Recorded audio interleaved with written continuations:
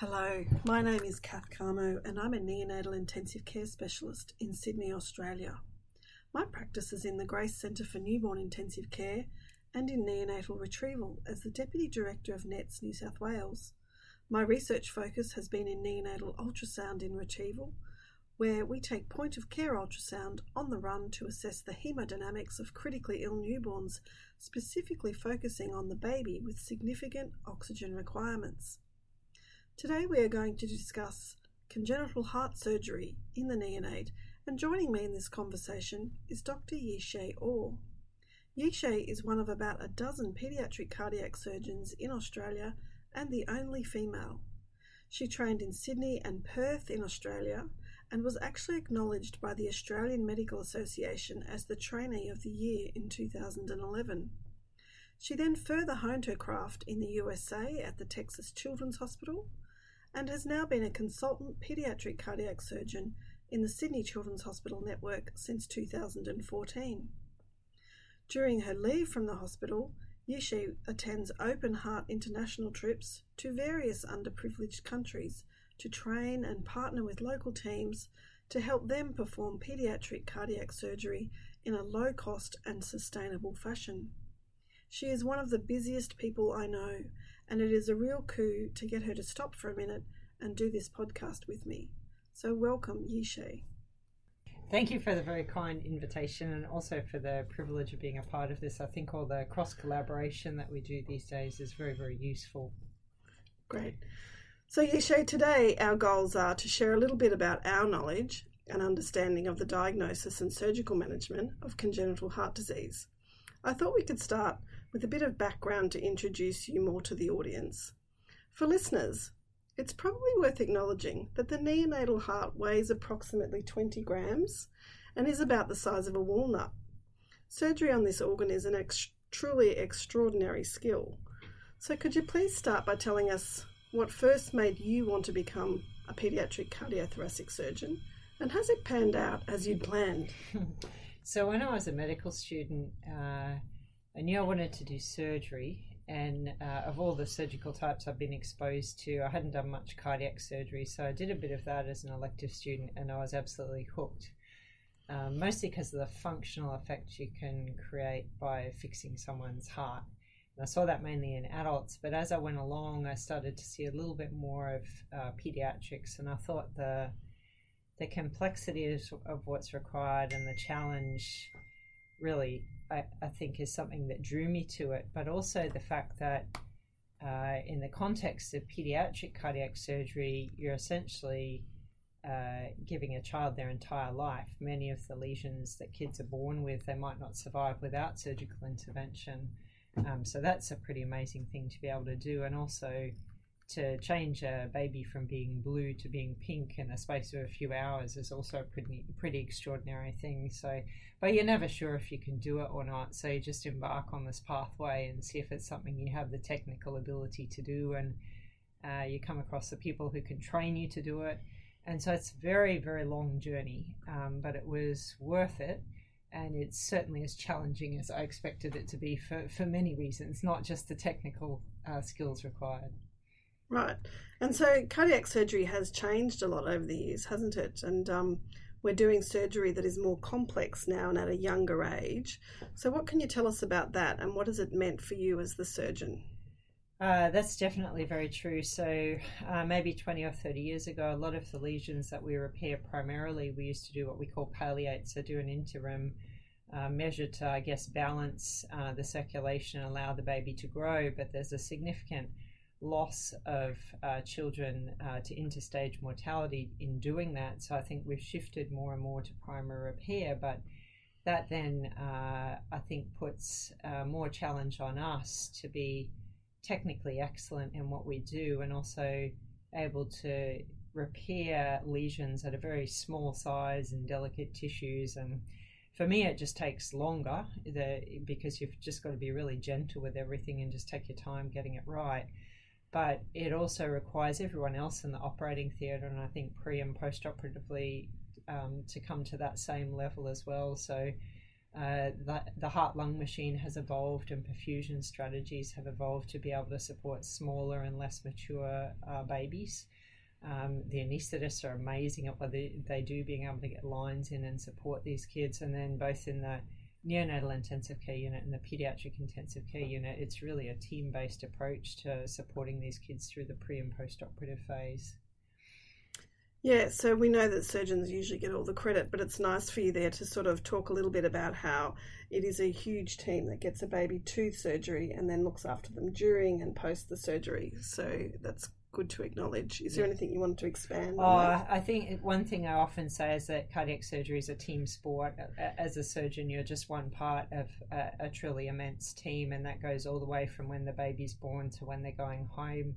There's perhaps up to 100 people involved in their care, and in the operating theatre environment alone, probably about 10 or 11 people there throughout the case. So you definitely can't do it in isolation, and therefore the credit should go to the whole team, not just any one individual.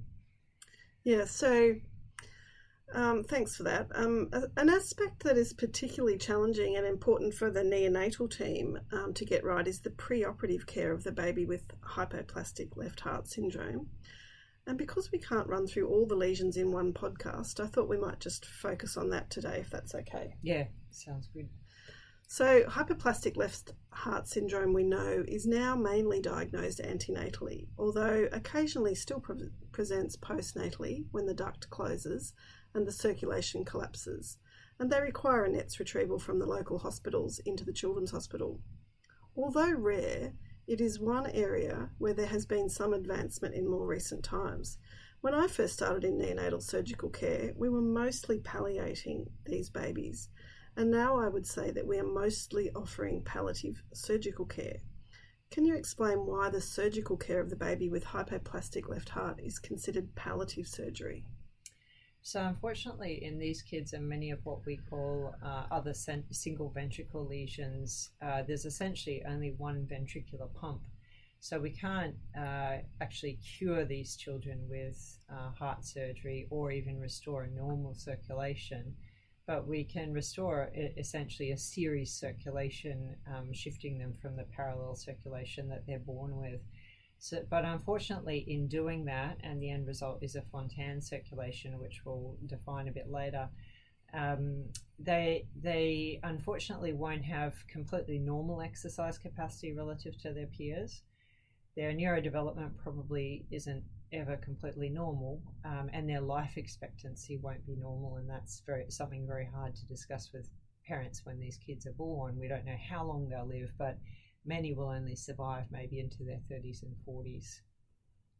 And so that's opposed to other congenital heart surgery where you hope to cure the child of their lesion. And in some cases you can restore a near to normal life expectancy and certainly normal exercise capacity, and many of them won't be as profoundly affected in terms of neurodevelopment because they don't remain cyanotic or blue for a long period of their life. So when a baby is born with hypoplastic left heart, in the neonatal unit, we know that we need to handle them with care, and why we need to do that is a little bit about what I would like to unpack now. So the lesion involves mitral atresia, which leads to a lack of blood flow through the left side of the heart. And Yisha, you can correct me if I'm wrong anywhere along this pathway, but consequently, a small underdeveloped left ventricle is formed, and then the left ventricular outflow is also impaired. So the right ventricle is largely responsible for the systemic output. So can you explain for us, is the right ventricle capable of this? Does the rudimentary left ventricle do any of the work? And in the normal heart, are the right and left ventricles embryologically similar? So there's some very important fundamentals there that you've explained. So I think the key thing with hypoplastic left heart syndrome is essentially any of the structures in the left heart can be underdeveloped. And as you've mentioned, if one's underdeveloped, it has consequences for the development of all the others. So the spectrum includes from severe mitral stenosis through to atresia.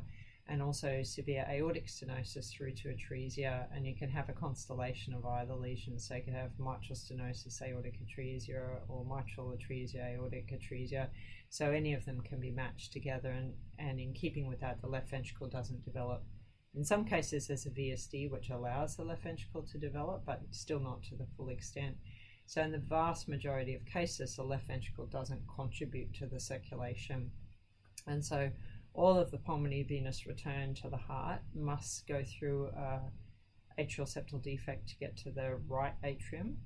And sometimes some of these babies are born critically unwell with not a large enough atrial septal defect to allow drainage of the pulmonary venous return, and they have obstructive pulmonary venous return.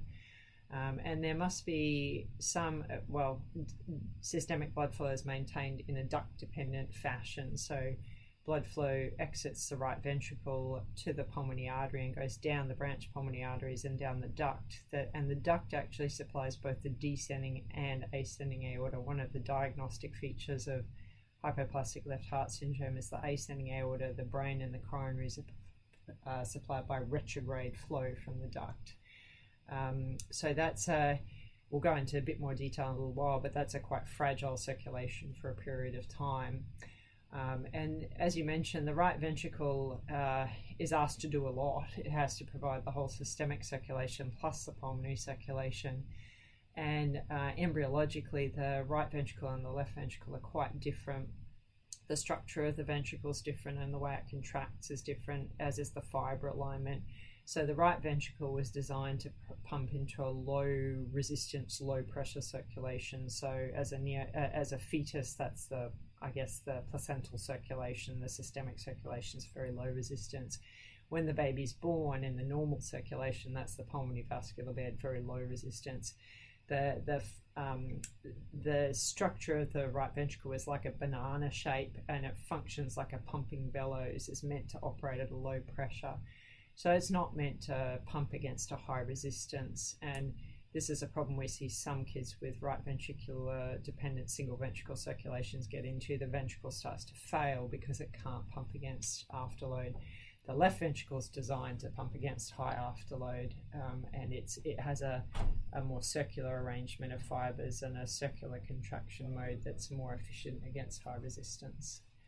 So we know the coronary arteries are filled in diastole, and we are giving prostaglandin to maintain the systemic blood flow through the patent ductus arteriosus. And so the pulse pressure often widens a little, and the diastolic pressure needs to be a little relaxed to allow blood flow into the peripheries.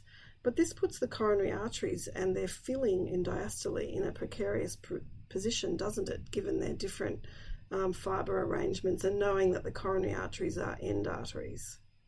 Yeah, so I think the low diastolic pressure is certainly an issue in the pre-operative and post-delivery period, and whereas a normal full-term neonate operates with a diastolic pressure in the 30s, some of these babies will be sitting in the 20s, and that particularly, I guess, in a normal circulation impairs left ventricular perfusion because there's a high end diastolic pressure because it's pumping against afterload, and that's translated to the right ventricle in this situation because it's still pumping against a high afterload, but it's not designed to be, I guess, receiving coronary flow at those low pressures. This is particularly an issue for aortic atresia, where the blood has to go from the duct back down retrograde through the proximal arch into a very small ascending aorta that's often very long. So the ascending aorta can be as small as the diameter of a coronary, so 1.5, 2 millimeters, but still maybe about 2 or 3 centimeters long, and that's a long resistance pathway. So with low diastolic pressures, these babies can have quite significantly impaired coronary perfusion pre-op. And that also often isn't obvious in terms of ST segment depression. Sometimes it's just bradycardia or hypotension that you'll see when the coronaries aren't getting adequately perfused. So it's something to be very aware of the subtleties in presentation about. So it's certainly a tricky balance for the treating team and the nurses caring for the baby. We need to be so mindful of balancing the ductal flow between the lungs, where we want to maintain some hypoxic vasoconstriction to the blood vessels so that the ductus can preferentially flow to the descending aorta and provide blood supply to the lower half of the body. So can you talk a little bit about why we don't treat these babies, even if they're a bit desaturated, why we don't treat them with oxygen? So ideally, we'd love the SATs to be in the sort of high 70s, low 80s, but that's rarely the case because of all the things we've been talking about. The pulmonary vascular resistance is dropping. There's no restriction of blood into the lungs compared to blood flowing to the body. And so the lungs start to get flooded and in fact over-circulated, and that results in the saturations being quite high because not only is the pulmonary venous saturation high, the systemic arterial saturation is high because the mixed venous sats are high. So treating that any desaturation with oxygen will actually cause a drop in pulmonary vascular resistance because oxygen is a pulmonary vasodilator, so it will actually shift more of the flow into the lungs and I guess take away more from the systemic flow, so it sort of steals blood from the systemic circulation. So actually desaturation is good and might also assist with some hypoxic pulmonary vasoconstriction, so we're not flooding the lungs. So we tend to avoid oxygen and in fact in some cases add carbon dioxide or nitrogen to inhale gases to actually drop the FiO2 if possible. So Yishe, if we meet these babies in retrieval when they have presented postnatally, we often start 50 nanograms per kilogram per minute of prostaglandin, and then when the ductus is shown on the echo to be open in the surgical neonatal intensive care unit, we then drop it back to 10 nanograms per kilogram per minute, and the surgeons encourage this. Can you explain why, as a surgeon, the prostan running so high for long periods of time might be a problem? So what we find when we operate on babies who've been receiving intravenous prostan for a while is their tissues get quite edematous and bulky. It's hard to describe, but their tissue quality actually becomes somewhat impaired. So it's ideal if we can run the prostan at sort of 5 to 10 nanograms per kilogram per minute, because then you just maintain ductal patency, and in many of these cases the duct sort of, I guess, has signals to stay open because it's getting so much blood flow through it. But you definitely need to make sure it's open if you present postnatally. So we try and run the prostan as low as we can so that they don't get this tissue edema and poor tissue quality when we come to operating on them. Right, so the neonatal team has gently cared for the baby and maintained that delicate balance in the circulation. We've allowed the baby to have a bit of colostrum and breast milk to enhance gut development, but not enough to put the baby at risk of necrotizing enterocolitis. And of course, we've kept the lactate at less than 2 millimoles at all times. The neurodevelopmental care team have ensured the baby has had some nurturing time with the family. The baby is almost ready for surgery. Now, the night before surgery, we often give high-dose steroids prior to theatre.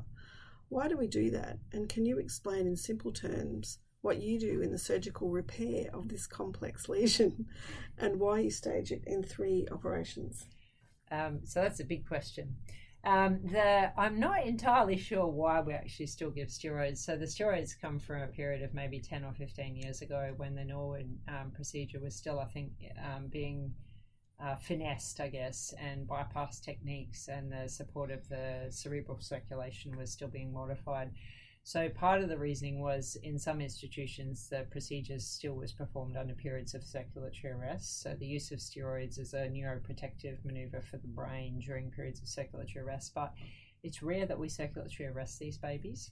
And there's not been a proven benefit to using steroids, so I think we're shifting further away from doing that. In my mind at the moment, the main thing the steroids do is keep the blood sugar up, which is important because you're not measuring the blood sugar every 5 minutes during a long operation. So I think it protects from hypoglycemia. And there is some theory about reducing the systemic inflammatory response to a big operation, but I must say we're sort of shifting more and more away from giving steroids. So in terms of what we do with the operation, it follows the principles of many single ventricle circulation operations in the neonatal period. So there's a few key principles, essentially 4 principles that we need to establish. One is to establish unobstructed systemic blood flow. The next is to establish a regulated source of pulmonary blood flow, so not too much or too little. The next is to ensure unobstructed pulmonary venous return, and then the 4th is to ensure adequate intercirculatory mixing within the heart so that the pulmonary venous blood actually gets to the systemic circulation. So in the case of an operation for hypoplastic left heart syndrome, we do what's called a Norwood procedure as the first stage operation. And the key components of that are constructing a systemic outflow that allows perfusion to the coronary arteries, to the brain, and to the rest of the body.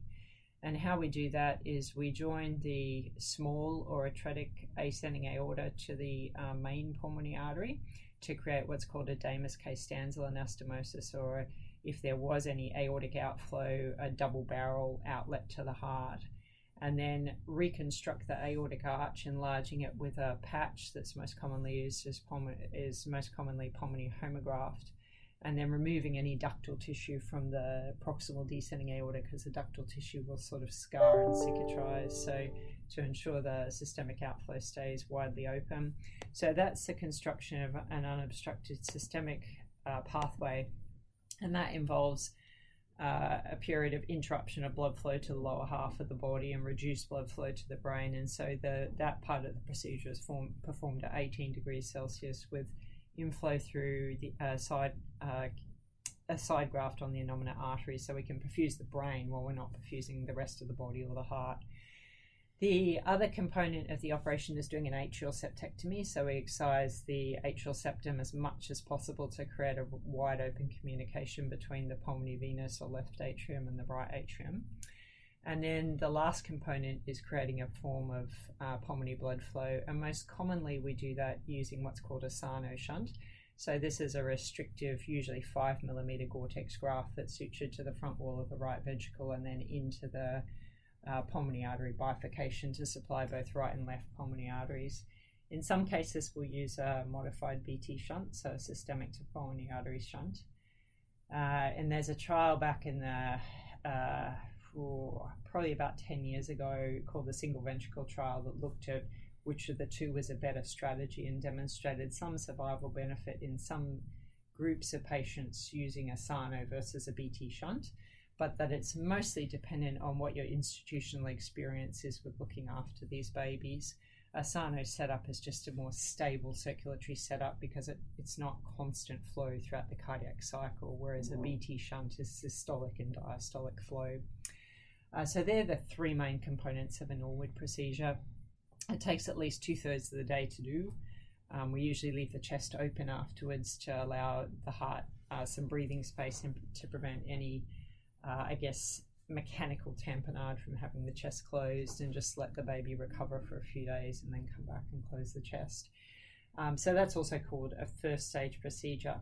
So can I just clarify there? So the Sarno shunt goes from the right ventricle to the pulmonary arteries, and the systemic to pulmonary shunt goes from which artery to the pulmonary arteries? We'd probably take it off the innominate artery and then down to the right pulmonary artery. And the reason for the innominate artery is, firstly, we've used that vessel, we've sewn a little side graft to that vessel to use as the arterial flow, so we can take the arterial cannula out of that and turn it down and attach it to the right pulmonary artery. It also tends to provide a fairly balanced form of arterial inflow, so not too much, not too little. And the situations we'd use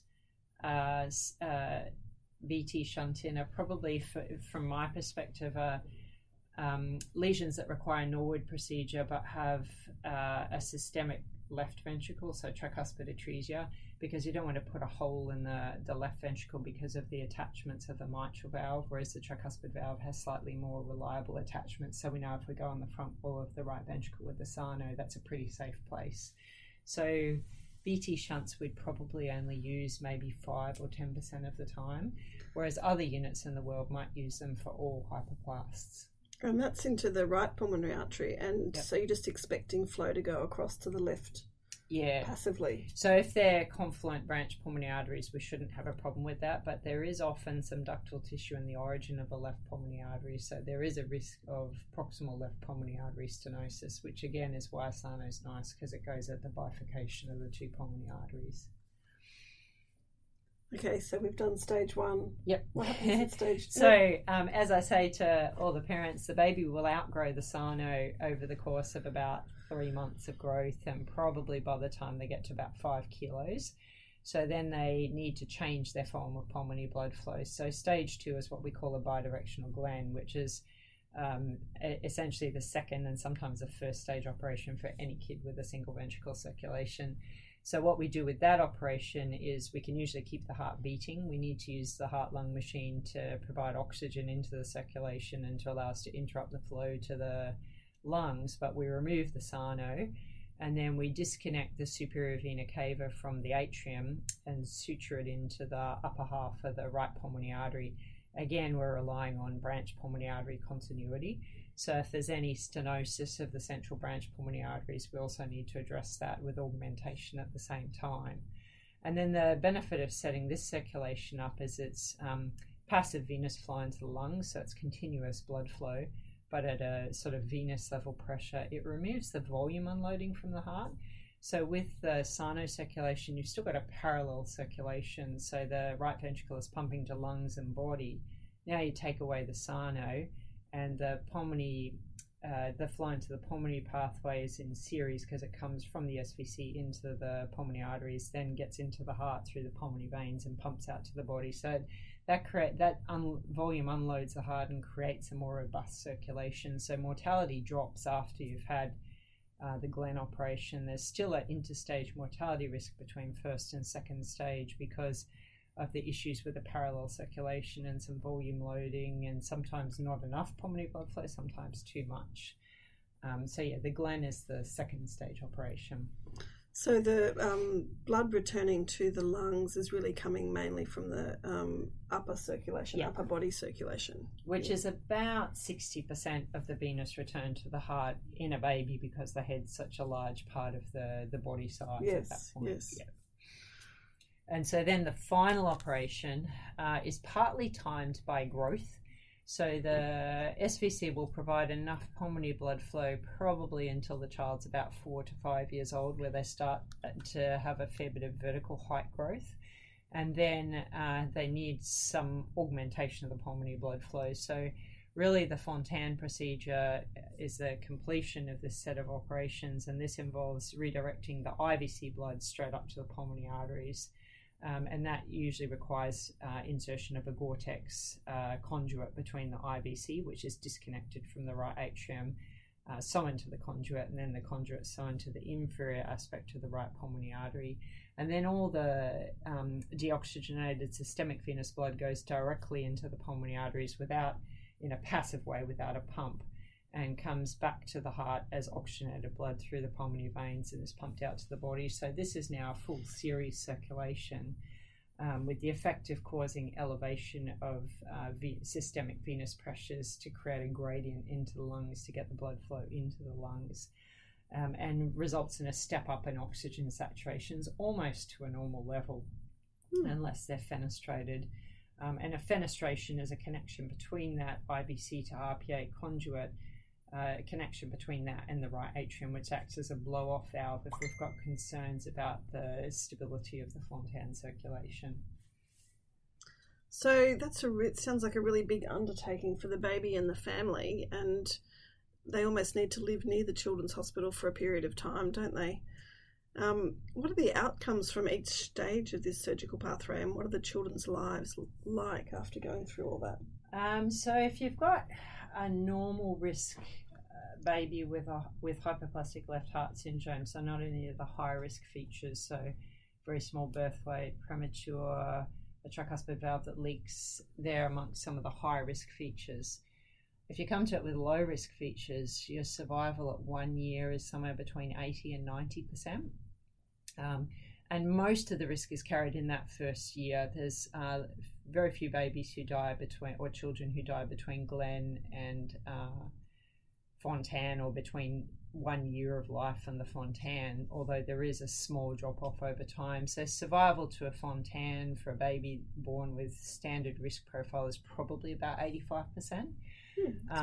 The longer term, again, probably at 10 to 15 years is probably still tracking about 80 to 85%. There's not too much drop off with time. And then it becomes a bit nebulous beyond that because I guess from an Australian perspective, we've been doing sort of high volume Norwood surgery maybe only for the last 10 or 15 years. So we don't have much of a perspective beyond that. But again, there's not too much of a drop-off after that first year. If you have high-risk features, let's say you've got the worst risk of all, you've got a intact or highly restrictive atrial septum when you're born, 50% survival to 1 year, and not as many survive to the Fontan.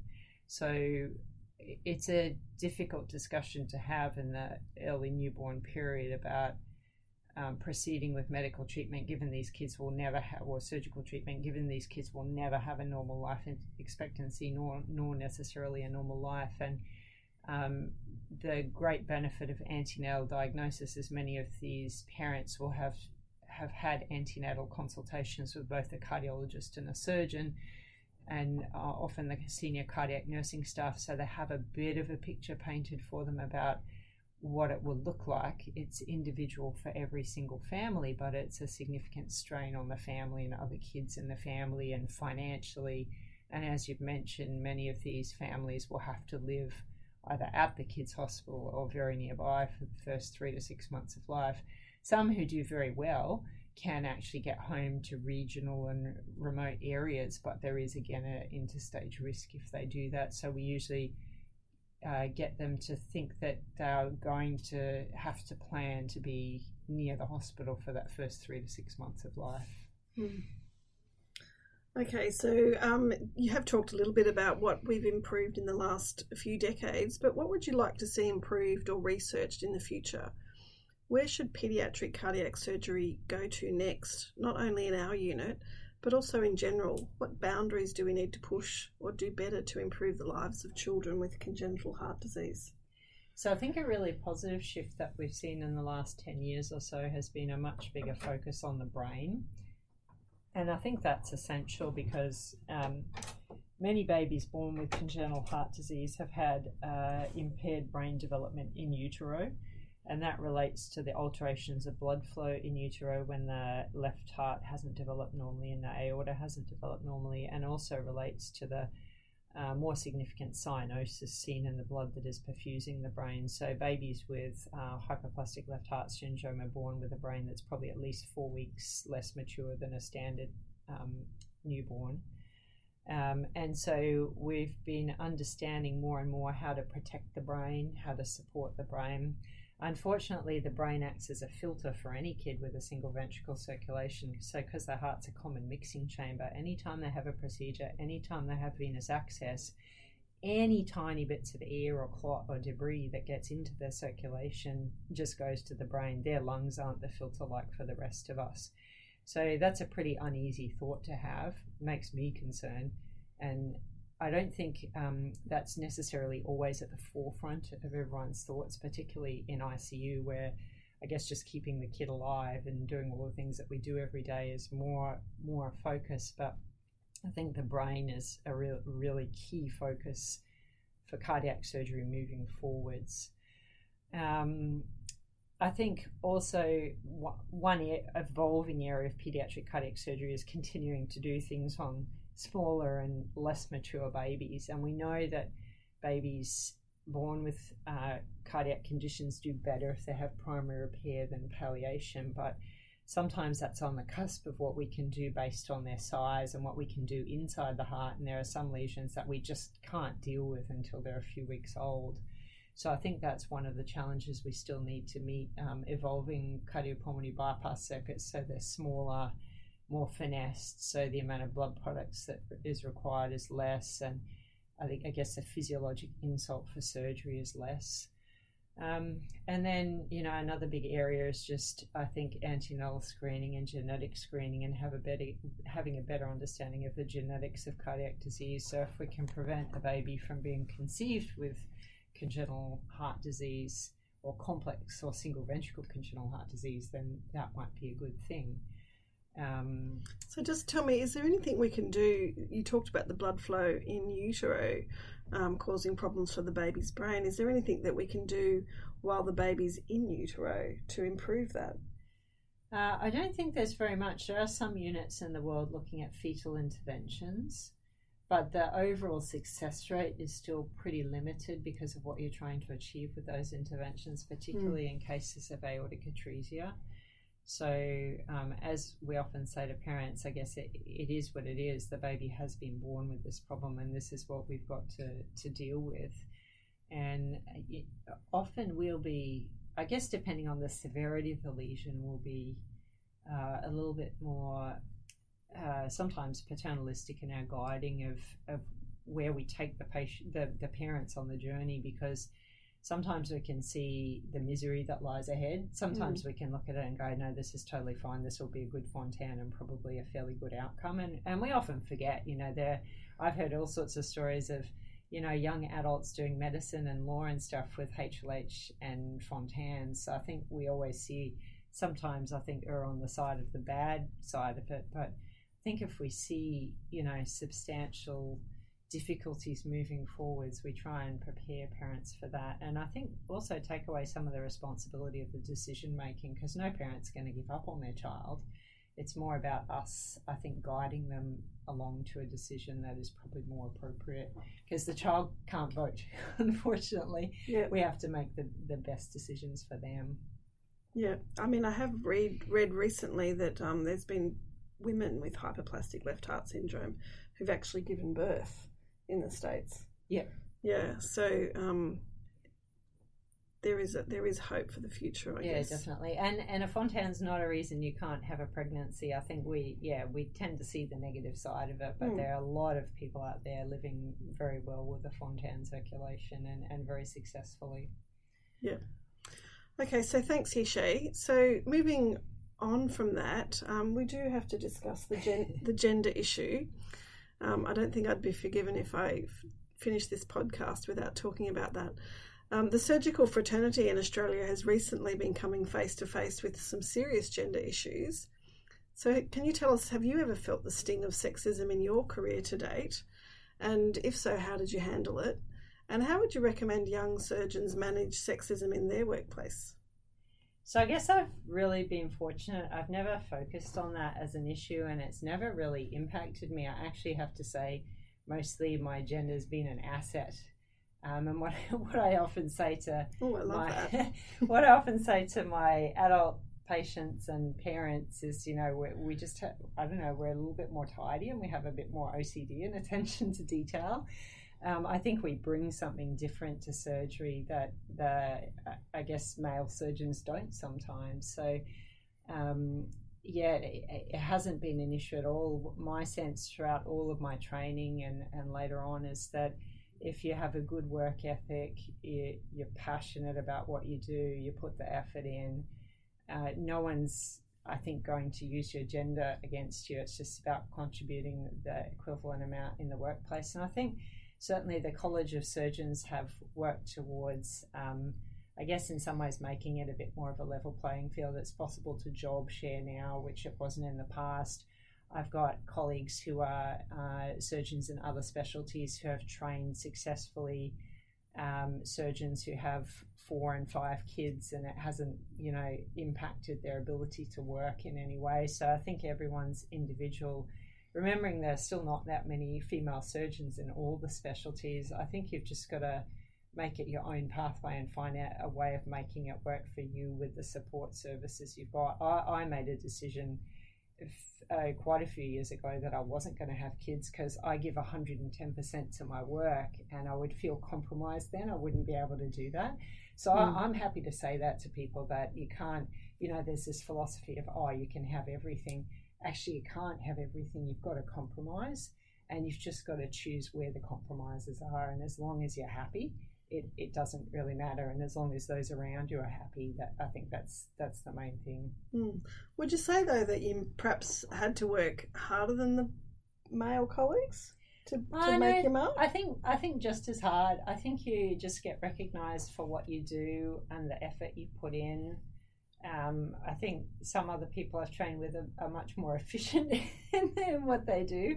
I have to put long hours in to achieve what I need to and work really hard when I'm studying. But I think it's more, your passion and your skill and your determination stand out more. I think, it's, and you can easily shine above a male colleague. I don't see it as an issue. And I think one of the problems these days is if you really focus on gender, it starts to define you.